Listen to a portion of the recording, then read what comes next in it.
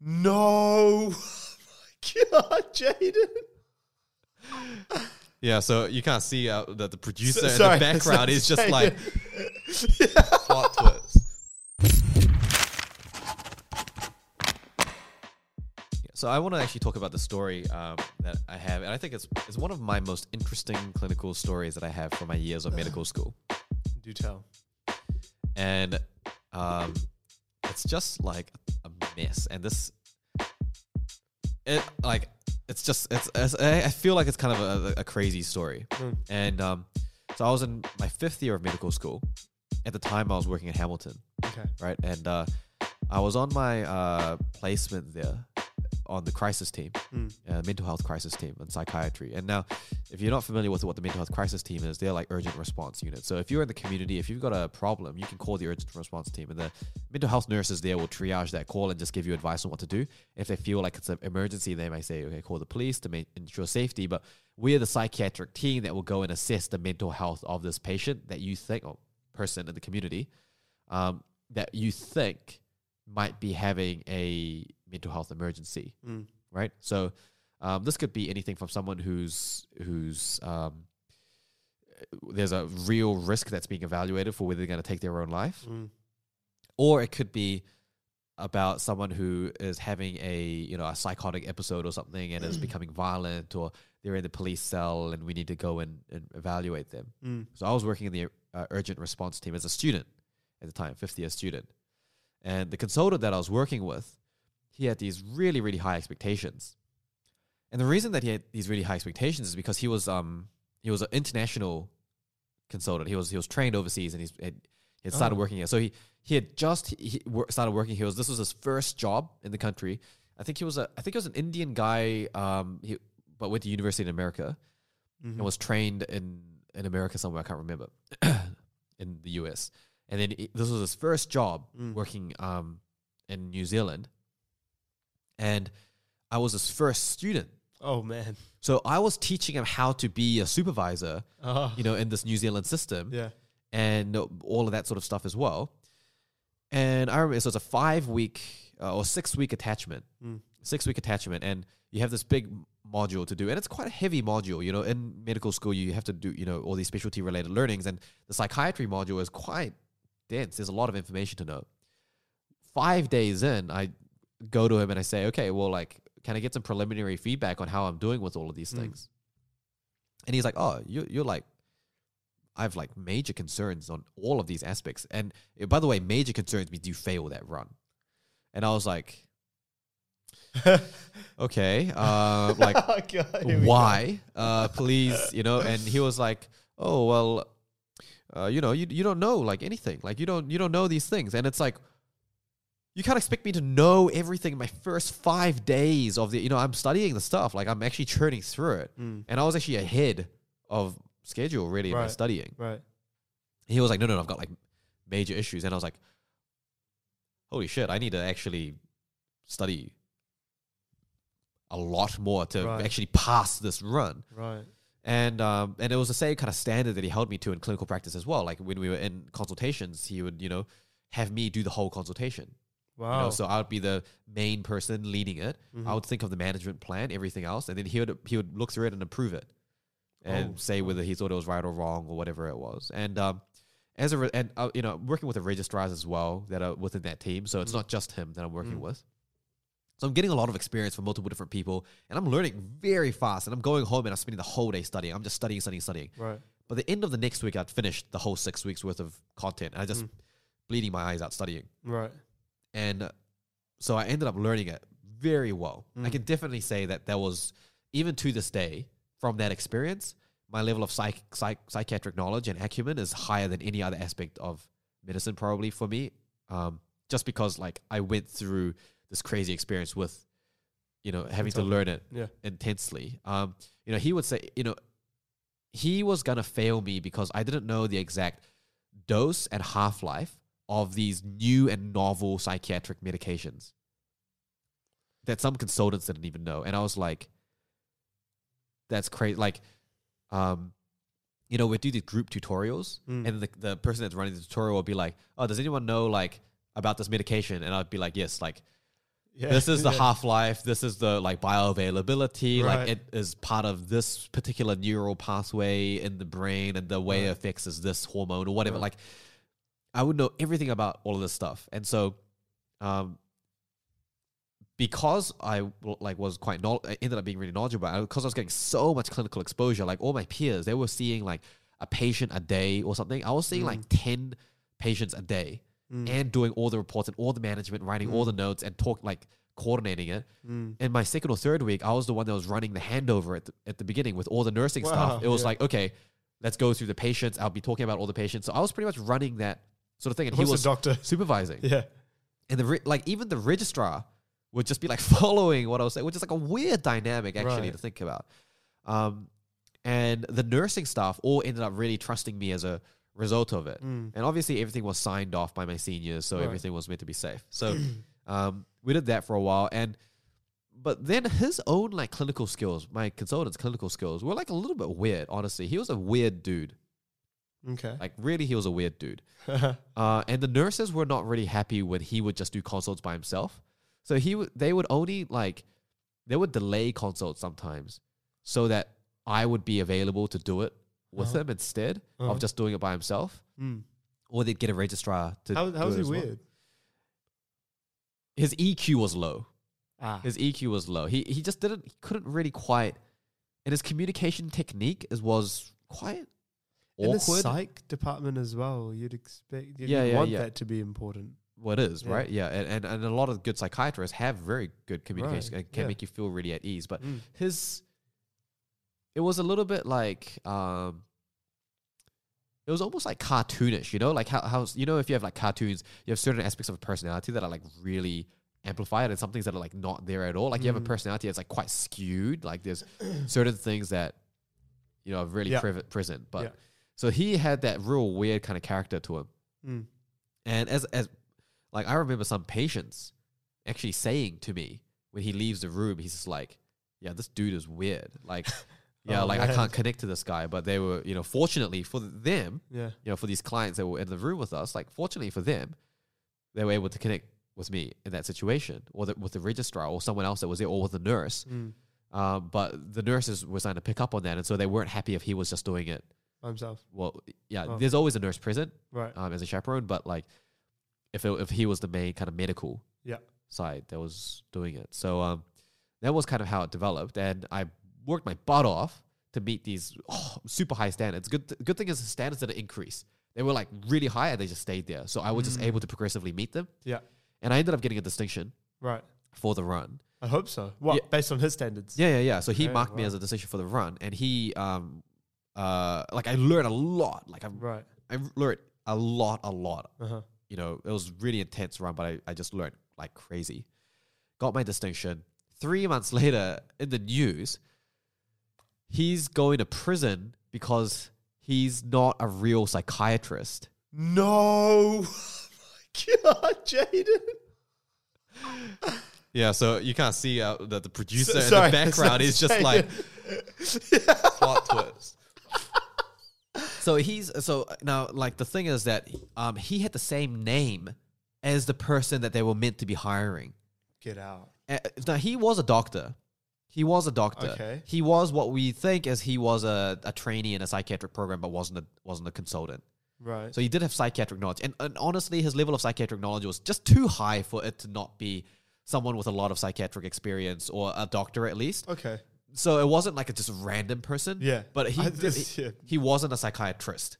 Right. He wasn't a qualified specialist. SMO, Yeah, a senior medical officer. He wasn't. And that's a problem because... And that explains why his clinical skills were just not really up to scratch. You know, not even as good as the registrar's, not even as good as mine as a fifth-year student, right? And so the way it worked is one of the nurses was suspicious and actually launched an investigation and just looked into it. And it turns out that it was the wrong person. He had actually created fraudulent documents to support his qualification to get the job. And he was sort of like supporting his wife and daughter or something in the States or something with their income. So it's kind of sad, but like, I mean, at the end of the day, it was very unsafe, especially on the crisis team with urgent response unit, where we're seeing, like, and I think about some of the patients that we were seeing, or sorry, not patients, you know, people in the community that we were seeing. Yeah. And they I just think, well, like, they really should have they really deserve to have had a real psychiatrist at that instance, not just this quirky dude. And so he ended up going to prison. And I think he's currently serving his time. Wow. Still. Yeah. And in New Zealand, I think. And he's just, so that's the way that it played out. And now the thing is that the story really continues because I hear this, right, in the news. I see it on the news. And the university emails me saying, okay, your distinction has been downgraded to a pass. To a what? A pass.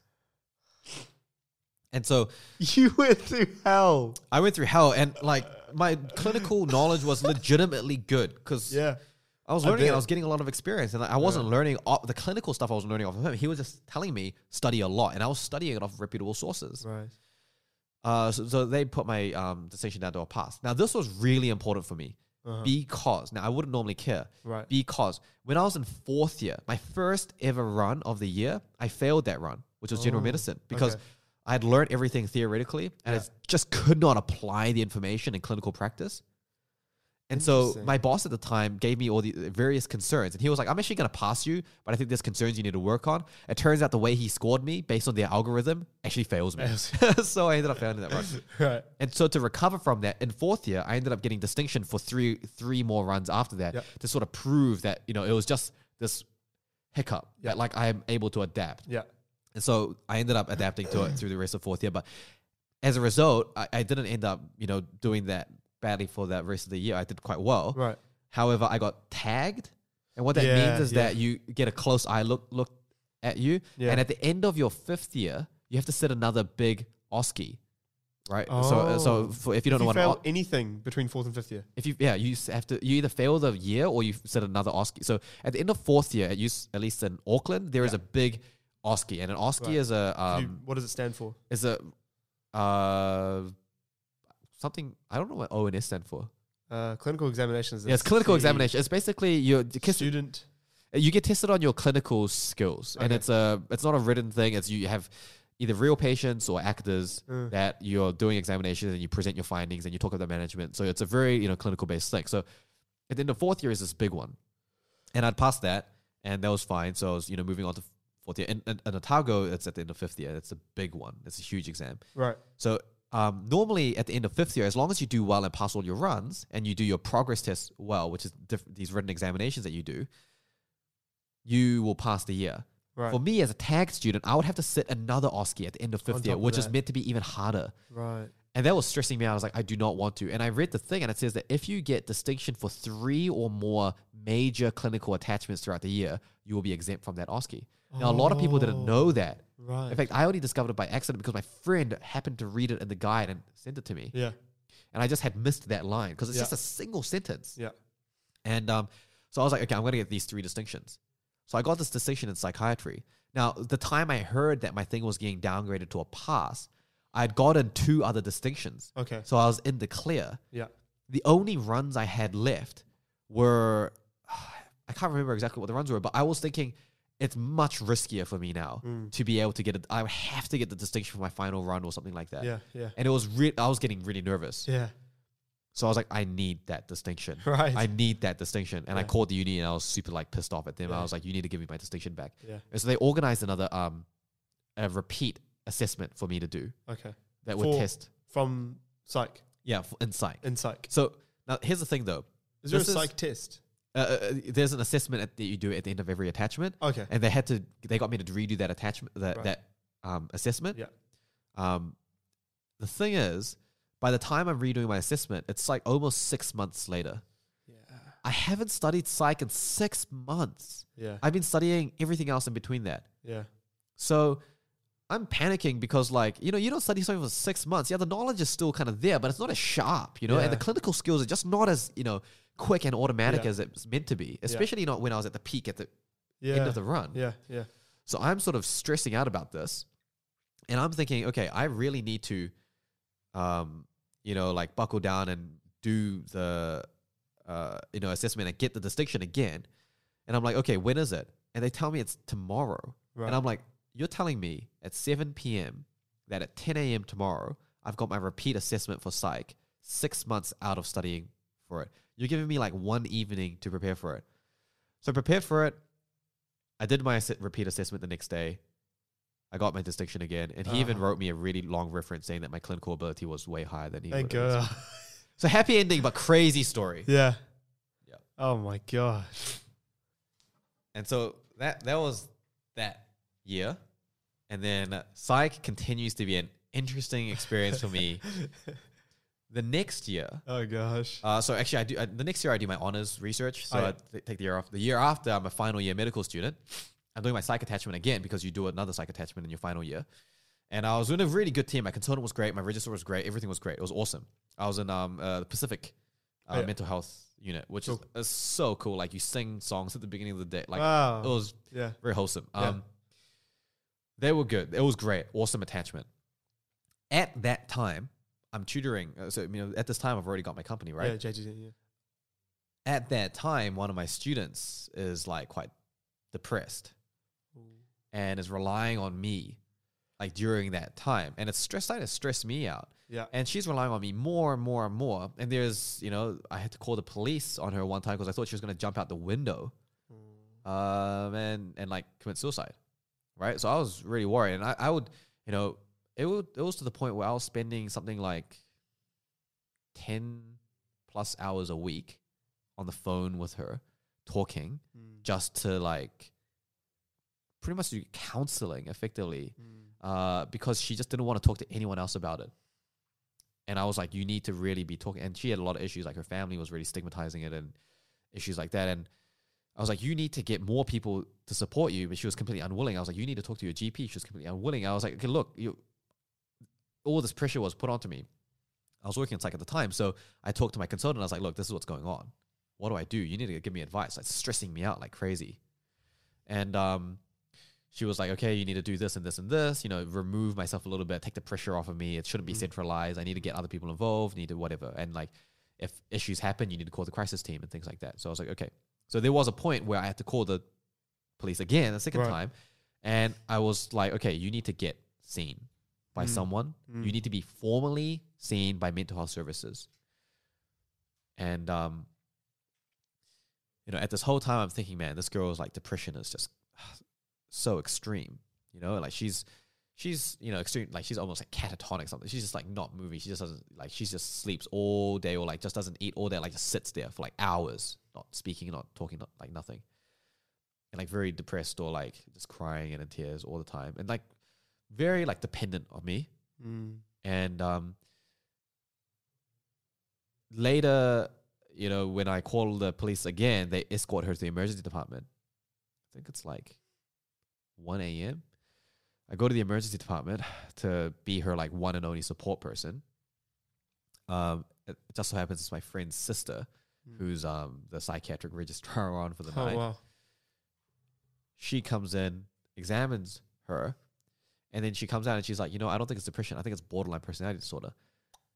And I'm just like, at that moment, it just clicks. Now, people that aren't listening, if you don't know what borderline personality disorders, personality disorders are different to something like depression. Depression is a state of, you fulfill certain criteria, but it's effectively, you're sad, but you're sad for an extended period of time, and your brain actually starts to rewire to almost forget how to be happy. And it's quite a complicated sort of thing, psychologically speaking. Certainly, the myth of you can just kind of choose to be happy is so wrong in so many ways that it's to be, pinnacle of ignorance.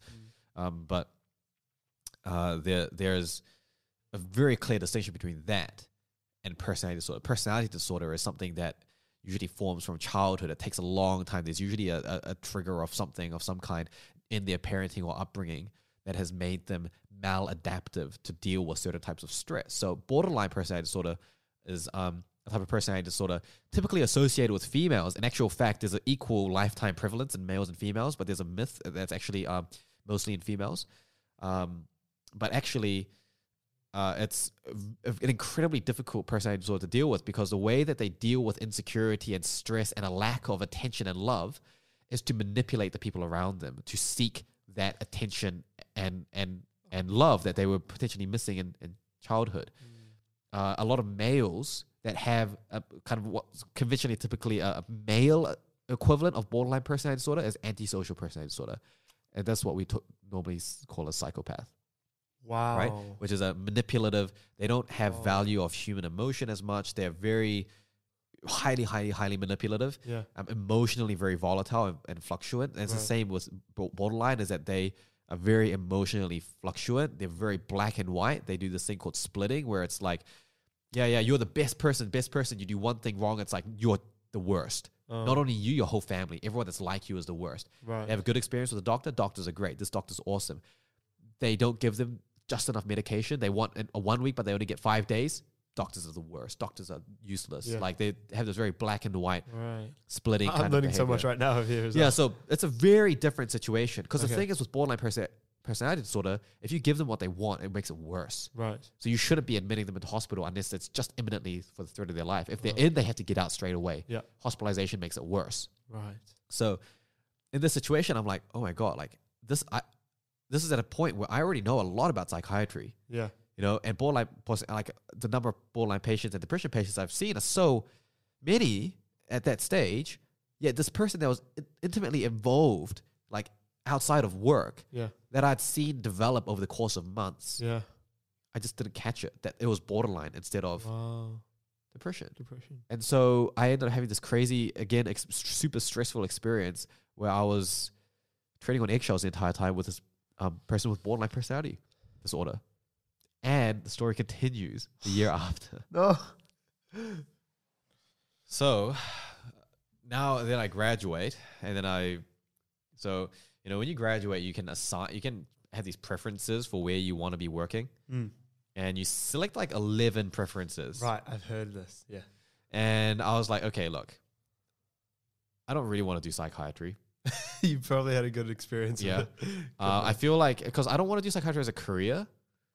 So for me as a house officer to gain experience in psychiatry is kind of meaningless, because I've just already had such an extensive experience with psychiatry. And especially because of my fifth year, that reassessment that I had to do, it just really consolidated psychiatry incredibly strongly. So I didn't feel like it was going to be beneficial for my career development to be better at psychiatry. I think every doctor needs to be good at psychiatry. Yeah.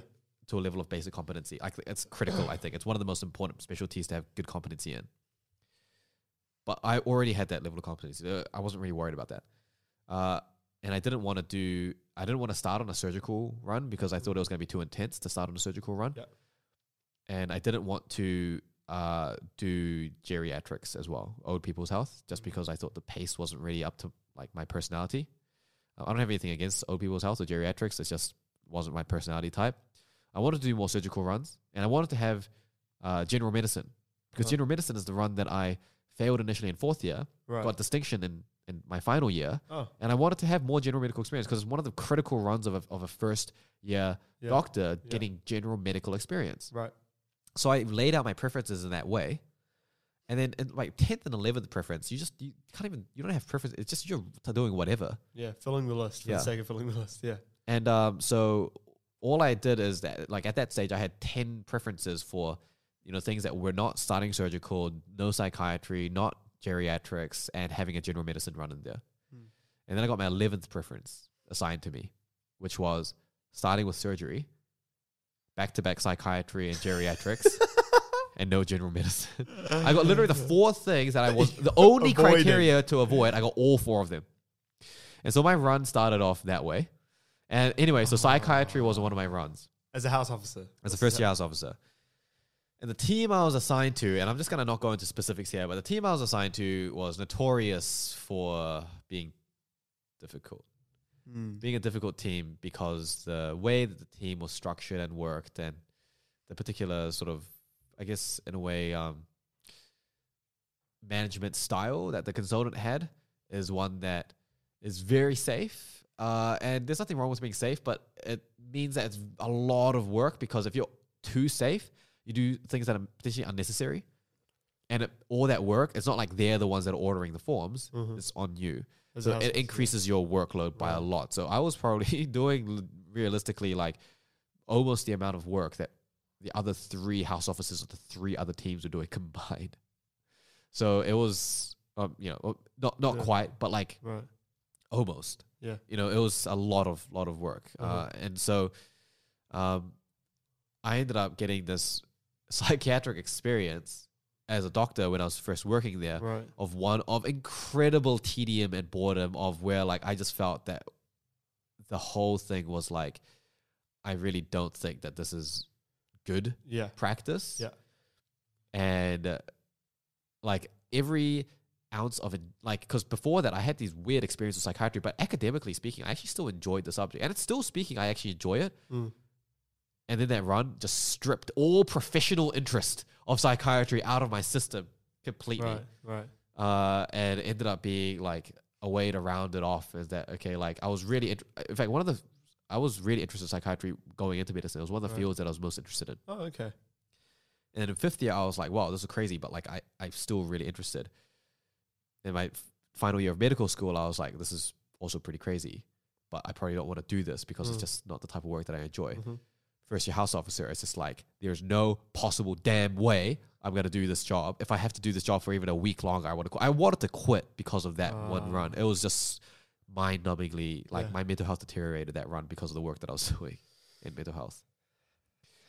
And then so that's, I mean, the conclusion to my saga in psychiatry. And now running a company, I'm really interested in running mental health initiatives. But someone else is gonna run them. Get some other expert to do it, right? Yeah. And so Wow. yeah, that's the story of me and my psychiatrist. So all my friends know that I've got this really interesting love-hate kind of relationship with psychiatry. Less love actually, but Right. this weird kind of experience I've had with psychiatry. Now, just to make it like really clear, like I don't have anything against psychiatry. I just think my personal experience with it was It's I was very personal. unlucky. Yeah. I think I was just very unlucky, but you know, it is what it is. And Right. I was fortunate enough to have some great experience with, like, in psychiatry with other consultants in different situations Yeah. that were great. And I just thought, wow, these are like really good doctors. Right. Right. That were totally different experiences from my other That's so experiences, but nice. that wasn't my experience. Yeah. Yeah. At the end of the day. So Do you think that, I mean, this is another big question, I'm not sure we can leave it for another time or not, but do you think that whole experience, even just starting out as a house officer, influenced you later on, or it had a role in you leaving the health? I think it did. Yeah, healthcare? I think it did. Other thing is, mental health is like super underfunded, Oh, yeah. really underfunded. Okay. Like ridiculously so. Given how big of an issue it is with youth suicide and youth mental health in New Zealand, like the level of underfunding is just ridiculous. I know that like seeking mental health services by the public scheme is a lot more tedious, or it just takes a lot longer. The wait list is ridiculous or something. Yeah, Like 6 months or something. for like a psychologist. For a psychologist? Right. Yeah, which is a huge shortage. Right. There's like a 200-to-1 ratio of patients to Yeah. psychologists. Like, it's a massive waiting list. And that How? super broken. I mean, there's a whole other issue, and I don't want to go into speculating it because I don't know the full details. I have certain theories about why it is the way that it is, but Yeah.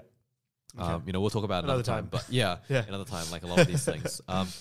But I think it probably did contribute to me wanting to leave to some degree. Definitely not all the way, because I just thought, because the run I had after that, geriatrics, older people's health, which I was dreading, I ended up really enjoying. I really loved it. It was one of my favorite runs, actually. Not only the team, but like the other house officers I was working with, the whole environment, the work that I was doing. Right. It was, and I actually had a lot more time to sit and talk with patients, and I actually ended up really enjoying that because I kind of forgotten at that stage. I was so jaded about it. Yeah. You appreciate the things that you previously didn't.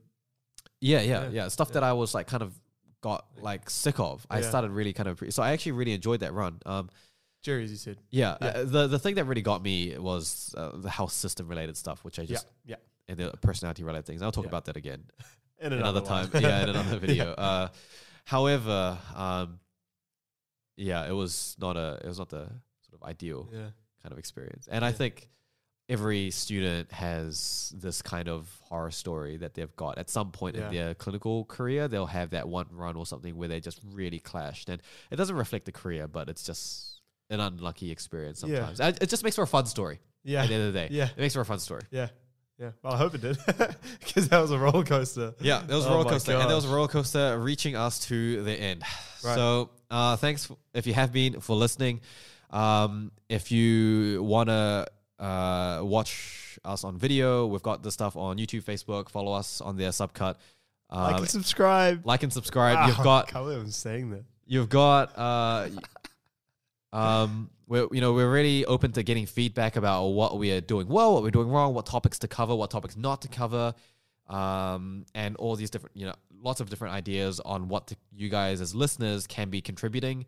And we want to have a lot more stuff going on, interviews, guests, bunch of cool stuff. Send your ideas through. Yeah, send your ideas. Well, all of your ideas will be super, super appreciated, and it's going to help us do a better job at entertaining you. Yeah. So, thanks for listening, and we'll tune in next time. Wrapped up. Gosh. Thanks for tuning in to Subcut. If you guys have any suggestions for content, please make sure you send it through. You can get in touch and follow us on Facebook, Instagram, and YouTube, or find us on our website at jttmed.com/subcut. Subcut is a podcast brought to you by JTT. If you or anyone you know is interested in a career in medicine, make sure to get in touch and check us out at jttmed.com.